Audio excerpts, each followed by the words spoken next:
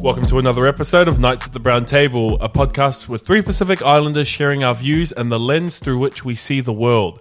My name is Sefa. I'm Sila. To the vast intellectual space of the interest and the songstress, a mattress of this generation who sometimes claims the colonizers of my heritage, who are German and Chinese. And he was also a singer-songwriter turned journalist, a photographer, a ballerina, a dancer, and I'm also Splatoon a gospeler. master.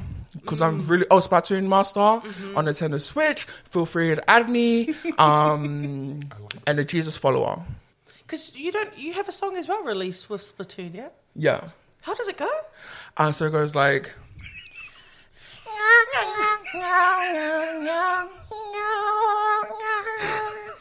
Are you the tentacle head one? Yes! Yeah.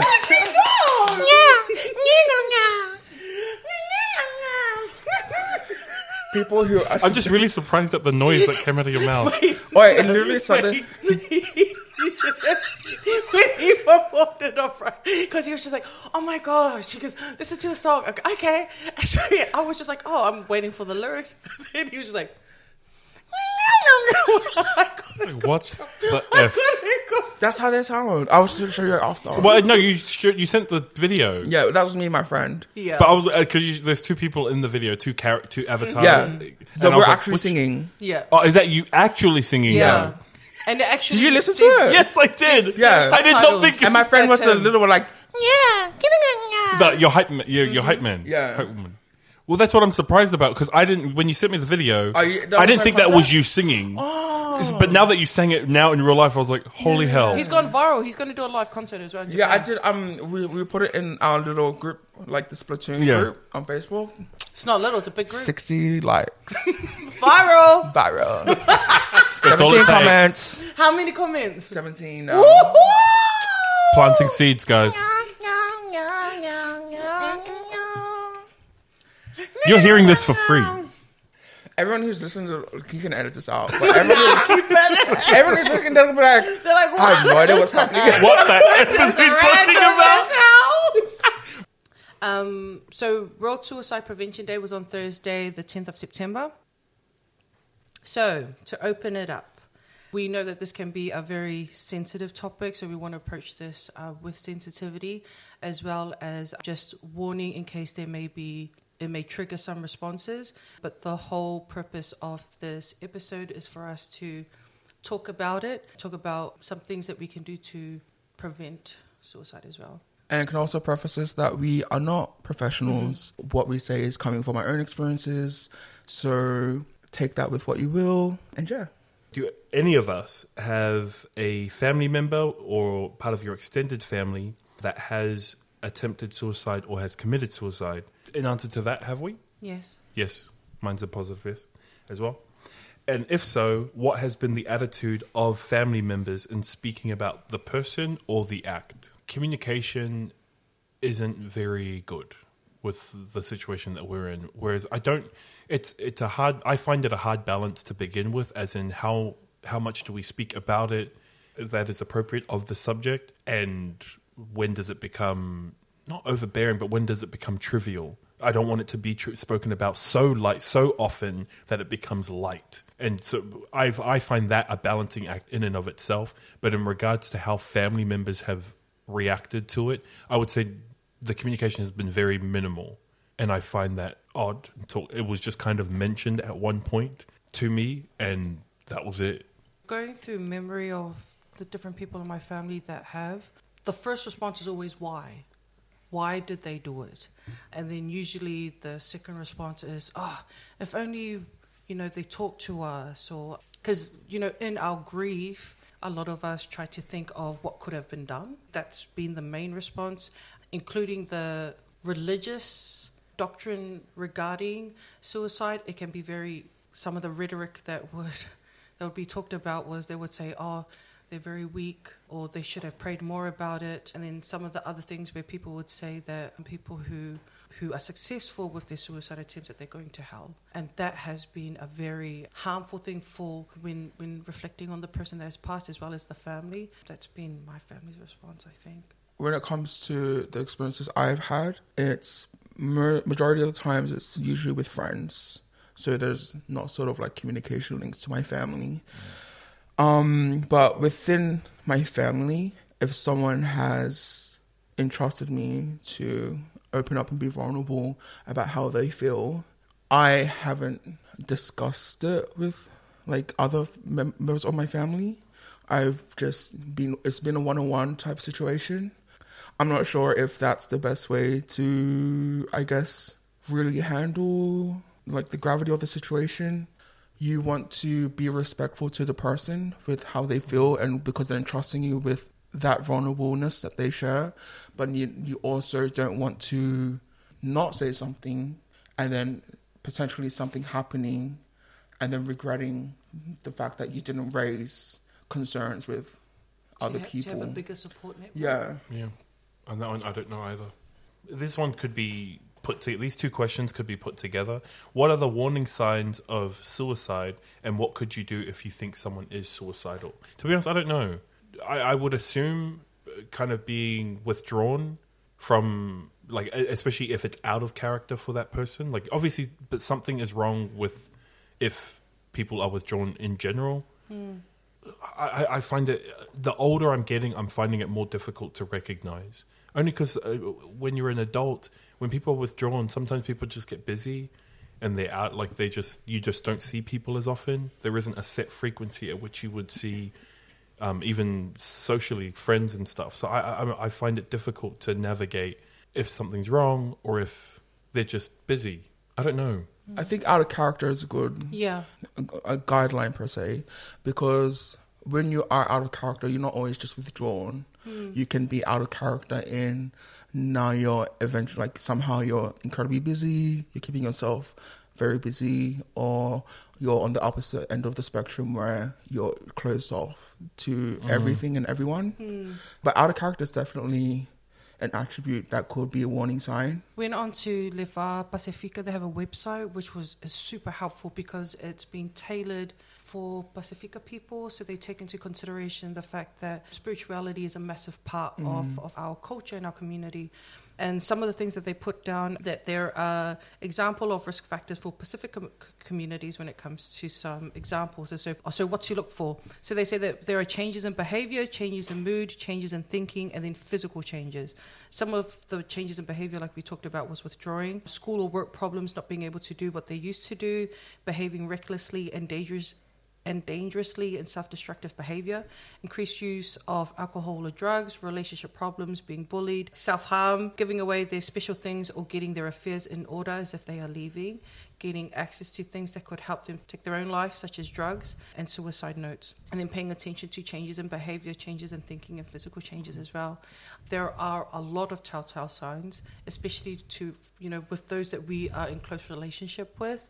With me, over the years, I've had a lot of suicide ideation where a lot of the people who are very close to me, they can tell, but a lot of the time I will put on a front that I'm okay, because the last thing you want people to do is worry about you. You don't want to be a burden. And because the onslaught, for me, not for everyone, the onslaught of the attack that I have going on in my head is so strong that I become like just very quiet a lot of the time when I'm home. So I put on a front in front of people that I'm okay, and then as soon as I'm at home, I self-isolate and I lock myself in the room. And so there are physical changes as well. And so I think with us, it's paying attention to the people that we know, and if anything that we see is like out of character, whatever, then we should ask questions. But it's weird if people ask questions and they don't have a relationship with you. But I mean, it's yes and no. Like I would want to assume the best intent in that person who's asking the questions. It does come across the wrong way, but assuming that it's coming from a good place, I totally get it. Yeah, especially I find a lot of people find it more comfortable talking to strangers about more personal stuff because there's no ramification and sometimes there's no follow-up. There's no expectation. They can just kind of say it is what it is and they can just let it all out. It can become trivialized in how people do ask, but the are you okay? I think just asking, I try and make it a point just to ask. I can do better in regards to actually trying to understand their response, because when people say like, oh, I'm okay, reading into it, like how do they sound, what are their facial expressions, that sort of stuff. For me, it's just words. Like if you say the words I'm okay, and that kind of is it for me, where I'll take you at face value, but I think I can do better. In the instances for the experiences I've had, and it's for myself as well, what has really helped is just investing your time into the person, and not in a way where you want to solve how they're feeling, but just coming from a place of understanding how they feel, acknowledging it, and then being there for them. Listening to them. We've kind of unpacked this in our mental health episode, but I remember we were talking about just being there in that moment, listening, letting them talk, and acknowledging how they feel, recognizing how they feel. You can say that I'm sorry that you feel this way. You know, just validating that the feelings that they have, whether big or small. Yeah, whether big or small, and being there with them in that moment.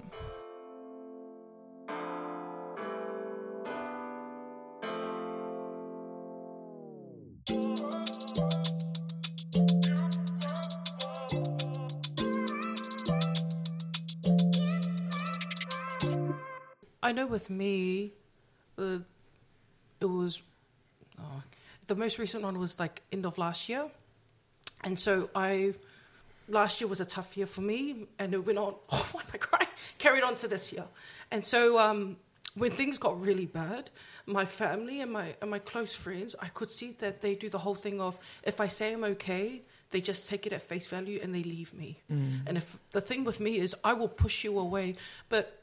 Not that I'm encouraging anyone to watch 13 Reasons Why, but there's a scene in I think it was like one of the episodes where as the guy's going over the last moment he saw her, and she was just like, go away, and he goes back to how he's just like, he would have forced himself to stay. And so for me, last year, when things got intensely bad for me and my ideation, my sister, because I locked everyone out, and so I would go to work. If I managed to get myself out of bed to go to work, I would come home and I locked the door. And so my sister would try. She would like knock on the door. She would bring me food. I wouldn't open the door because in my mind I was trying really hard to fight through. And because for me, I had done everything else beforehand. I went for walks. I danced around. I forced myself to watch TV shows and movies to try and cry it out. And I did everything that I usually do, but nothing was working. I kept waking up every morning, and the first thing that came to my mind every morning was, I can't believe I'm still alive. And I'll get so pissed off and upset because I just wanted it to end. And it was so hard for me to shake the mood off. And so my sister, what she did was she messaged my cousin that I work with, because she had tried everything, and she told my cousin if she could ask me, because I told my sisters earlier that I'm struggling. I kept saying, I'm going to go get counselling, but I kept putting it off. After I had made a plan and I had put things in order, I had written letters and done things as to, this is what I need to do next, I had already resigned myself to the fact that, this is it. And so I was trying to bottle up everything and not talk to anyone, because in my mind I was just like, nothing would change my mind. And so what happened was, my cousin was just like, let's go to lunch. I was like, okay. And so I'm sitting there, and the constant thing I kept saying to myself was, don't break, don't talk. This is it. This is done. And so as we're sitting there, she was just like, Sila, are you okay? And I just broke down. We're like in the middle of a food court. And I broke down crying because I realized, like, in that moment from that question, that deep down, I really didn't want to live. I just thought that no one really valued me or valued my life, because I didn't value it as well. And so from that one question, we had a conversation. I then went on to talk to my sisters and them about why I didn't understand what I was going through. But the massive breakthrough was the next day at work, HR from work. She came over to my desk out of nowhere, and she was just like, Sila, can we have a talk? And I was like, yeah, okay. And when I walked outside, she was like, are you okay? And I was like, no. Straight away, she was able to put me through to the counsellor. And then I went through counselling again, which was probably, I think, about the 4th time in my life that I've gone through counselling. And so for me, I'm grateful for the people around me trying all the things that I've tried to try and get better, but getting that professional help, going through counselling, going through cognitive behavioural therapy. Later on, my counsellor was able to incorporate narrative therapy as well. Just the fact that there is ways to get help has been a massive, massive blessing for me. Like, when you're in the crux of it, you can't think of anything else. And like, I think that's something that I love about Afterlife, the TV show by Ricky Gervais, is there are so many forces, seen and unseen, that try to help us in the moments of deep depression.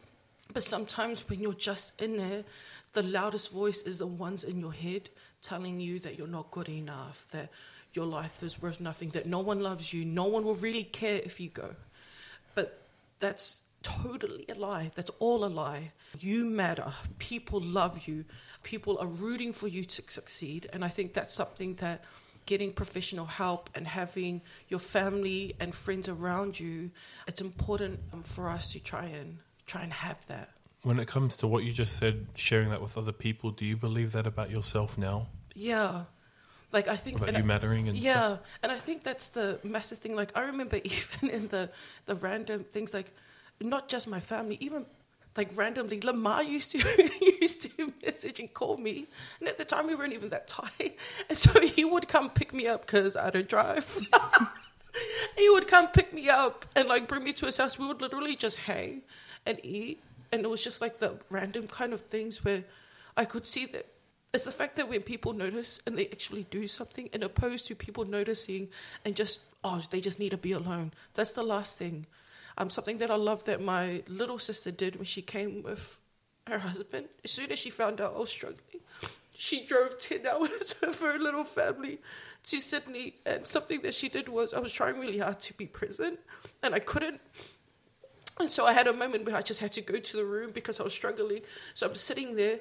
She comes over and she was just like, "You okay?" I was like, "Yeah." And she didn't ask me any questions, but she literally just lied down next to me on her phone. And it was just the whole physical presence of, she didn't feel that she needed to fix me. But being there was a massive feeling of, she wants to just be with me. Does that make sense? That made that was a big deal. I remember that spell specifically because it taught me a lot on how to be a better friend. Like, this is something specific to me in that situation where I should have been better, more than just asking, "Are you okay?" I mean, in combination with all of the other stories that I've shared about my friendship, you're wondering, how are we even still friends? Because it doesn't sound like I'm a very good or reliable friend. But no, I think we can be better and do better.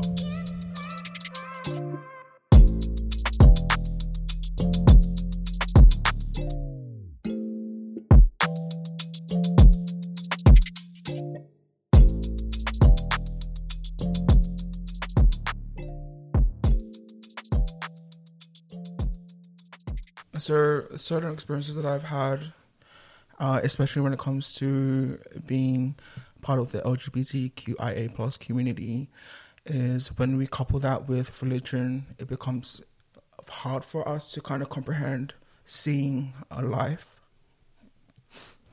Sorry. When you're at church and everybody's talking about like eternal families. For me growing up, I knew that an eternal family was probably something I wouldn't ever be able to experience because of the person that I am. I was able to grow and strengthen myself from that. But seeing some of my brothers and sisters who have struggled, who are older now and have struggled because of the way that they feel, coupling that with church, it has become incredibly difficult to try and detach themselves from the toxic notion of what is both doctrine and then like church culture in a sense. Because when you're in the thick of, like when Stella was saying, when you're in the crux of things, like all you see is red. You see there's no sense of compromising with anyone or anything because you've already made up your mind on how you want to progress with things. So being able to help my brothers and sisters who are feeling that way, I think it's become very important for me and for them to understand that there is a life, whether or not you are LGBTQIA+, or whether or not there are other struggles that you have in life, whether it's addiction or abuse or whatnot. You know, we're not perfect people.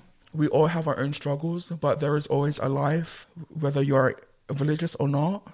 But trying to destigmatize that sort of toxicity that comes with the church and religious faith, and people telling you that you are not enough and that how you are as a person is inadequate, and the feelings of being a mistake, because a lot of us feel as though we're mistakes, and that how we were created, like we're just mistakes that God created. It's been a lot of work and a lot of unpacking, but at the same time it's also been rewarding to the point where people, for myself and also some of my friends that I see who were struggling at one point, to see them thriving and to see them being able to live their truths now has been very empowering for me. Yeah. Was there a particular person that helped you through that time period to reconcile what it is you were going through? Or was there a specific incident that just kind of, you had an epiphany that helped you see beyond? I think for that particular experience, what helped me, because I've had quite a few experiences, but for that particular, when it comes to being true to who I was, I eventually came out. I was getting pressured a lot from the church to receive a certain placehold within the church, and I was feeling incredibly uncomfortable. And then I remember in that situation, it was myself, it was my dad, and it was 2 church leaders, and they just kept pestering me about, you know, receiving this ordinance. And I kept telling them, oh, like, can I just think about it and I'll see how I feel? My dad could see how uncomfortable I was in that moment when he asked the brethren if I could be excused. And I remember going into my room because, like, I think it was just one of those, like, cliche movies where my room was dark and everything that I bottled up until that point just exploded, and I just, like, felt the gravity of that bottle exploding. But that night I came out to my parents. I remember my dad asking me that he could tell that I was uncomfortable in that situation. And he asked me if there was something that was wrong. And then I told my dad, I said, Dad, I'm gay. And I remember when I verbalized those words to my father, I felt like this whole weight lifted off of me.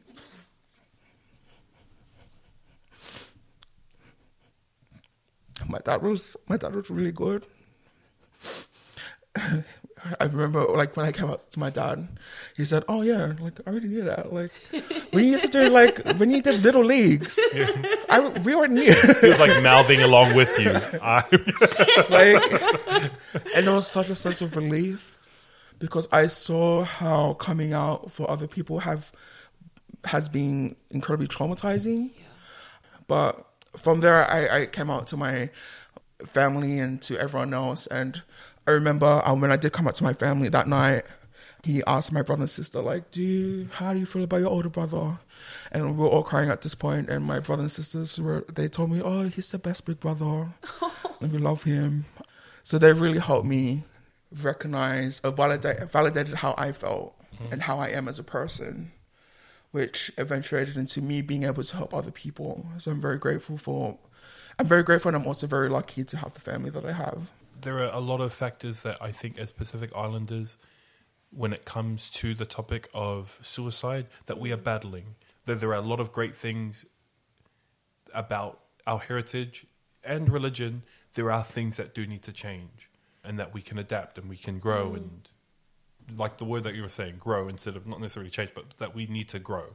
There are some important statistics that can be viewed online, especially if we mess up like the 0.2%, like whatever it is, that especially if we read them wrong. But there are startling statistics when it comes to how suicide affects Pacific Islanders. Yeah. It is a bigger issue than we think it is. And a lot of families address it the same way that my experience has been about the subject, where it's not spoken about at all. Yeah. And I think sometimes they think that if we don't talk about it, it'll discourage it. Yeah. So if we talk about it, they think that it'll spread, more of our kids, more of our family will feel the need. But the thing is, if we remove the stigma of the fact that we don't talk about it, it opens the door to people in the family feeling comfortable enough to know that we can talk about anything. That if you are struggling, that this is a safe place, and your opinions, your voice, your life matters, and let's all work together. And I think that's the thing that we need to try to foster more within our families, within the Pacifico community as well. I noticed, like with a lot of us, we are always the I will be there for you, I'll come through. But when it comes to talking, traumatic things that have happened in families, different situations, we don't talk, and we need to remove that. We need to talk. The concern that if we do talk about it, that it will encourage it. There are situations where that can happen and has happened. In my opinion, it just needs to reassess how it is that we're talking about it. Like you said, the first step is removing the stigma, point number one, but also the way in which we approach it. How does your family address the subject in a good way? I have no example because we don't. Next. I'm just going to be straight up. So the first time I actually tried to attempt, I was about, I think 14, 15. And I stopped myself in time, but I left some of the things that I should have taken away because I was busy crying, and I went to another room, and then my dad found the stuff. And my dad, what he did was he beat me. Sorry, I shouldn't laugh, but that's what he did. He fussied the hell out of me, and as he was fussying me, what he said to me was, in his way, I don't know why, but he goes, I don't want you to go to hell, so next time you want to do this, come to me, I'll kill you instead. But I know that for him, is because he didn't know what to do. He didn't know what was happening. I was very young. But seeing how it's very different now, because how my dad is now is we literally have conversations. When I went down to Melbourne last, which was only a few weeks ago, my dad had all of us kids except for my sister Noor, who's still here. He was still here at the time, and he asked us, "Do any of you guys suffer from depression?" And literally me, it was like all of us. We said yes. And my dad asked, "Have any of you guys?" And I think he forgot about that time when I was young. And then some of us, we nodded our heads, and my dad cried. And then he said to us, he goes, I don't want you to suffer alone. And then he shared about how for him, he struggled with that as well. And so seeing that with my family, I can see that my dad he's grown a lot since then. And at the same time, us kids, we try to foster more of an open communication with each other because we don't want it to happen again, especially with some of our relatives who we love and I still grieve for, but who we have lost because of suicide. So it's not something that we've really unpacked as a family per se. Like I said earlier before, it's more so being one-on-one and me helping one-on-one. But one thing that has really helped both myself and my circle of male friends is I've kind of invested and taken the time to kind of destigmatize the toxic masculinity when it comes to expressing ourselves as people. So by doing things such as being vulnerable with them and allowing them the time and space to be vulnerable with me, to the point where we're able to kind of unpack how we actually feel about certain things. And also just like little things like saying, oh, I love you. It's really helped me cultivate and foster beautiful relationships that I have with my male friends, whether they're like, part of the community or if they are heterosexual, like it doesn't really matter.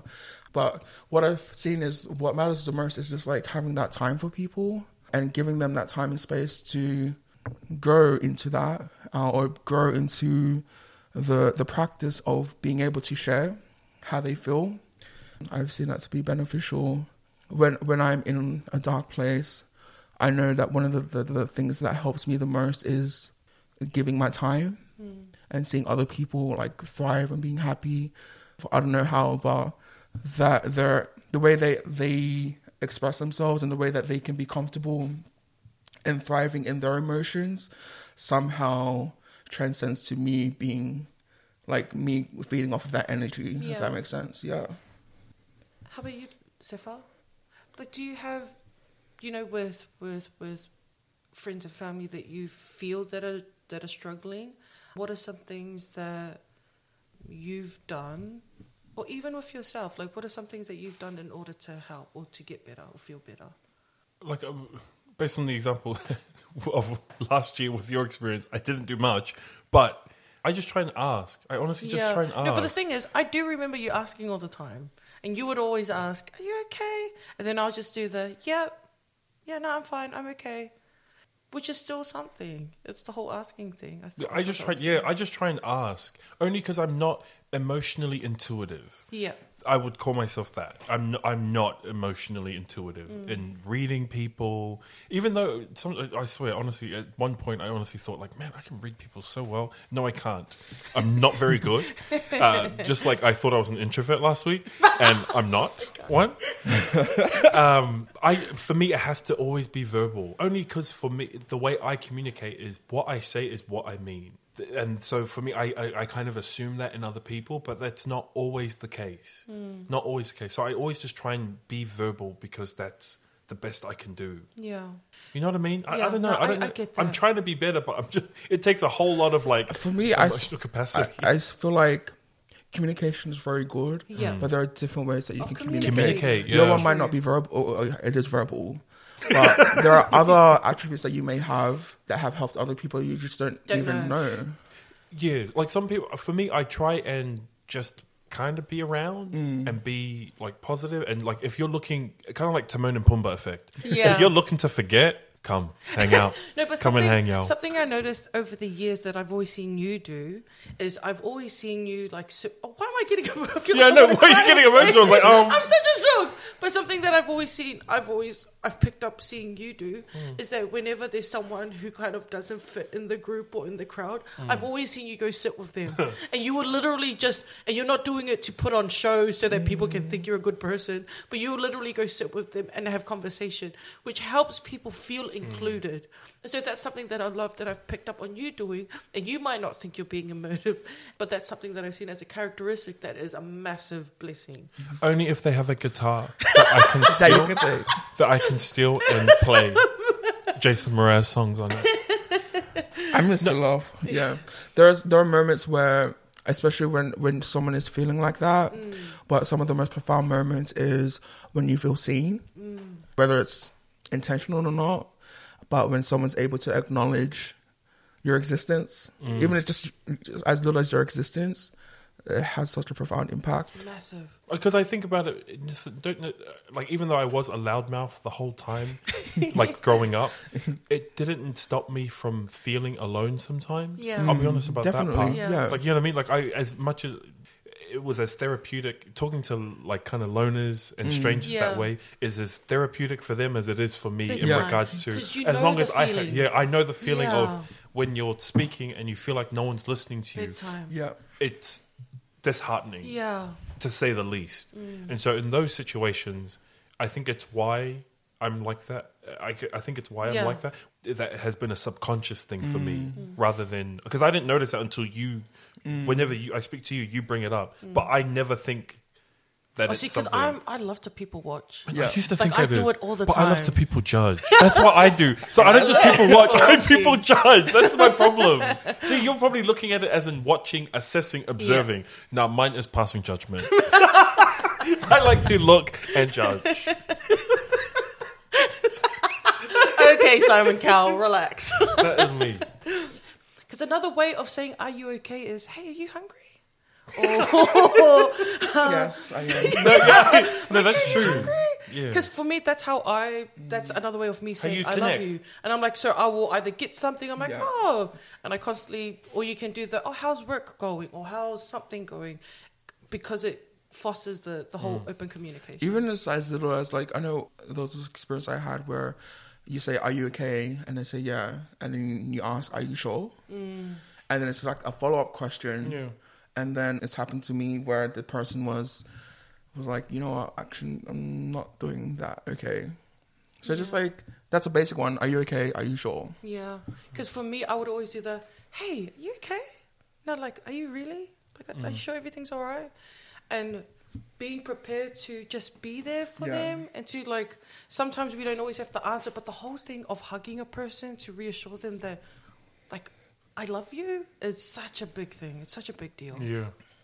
Like the giving, and I don't want to be like those Instagram people where I'm recording myself going to sit with loners and stuff like that. Whenever you're ready. Whenever you're ready. On those stupid videos, my gosh, you're never gonna find me recording my hand holding groceries and giving it to people. They're But kind of performative. I will say this though, it is a very gratifying experience when you genuinely are able to be there for somebody. Yeah.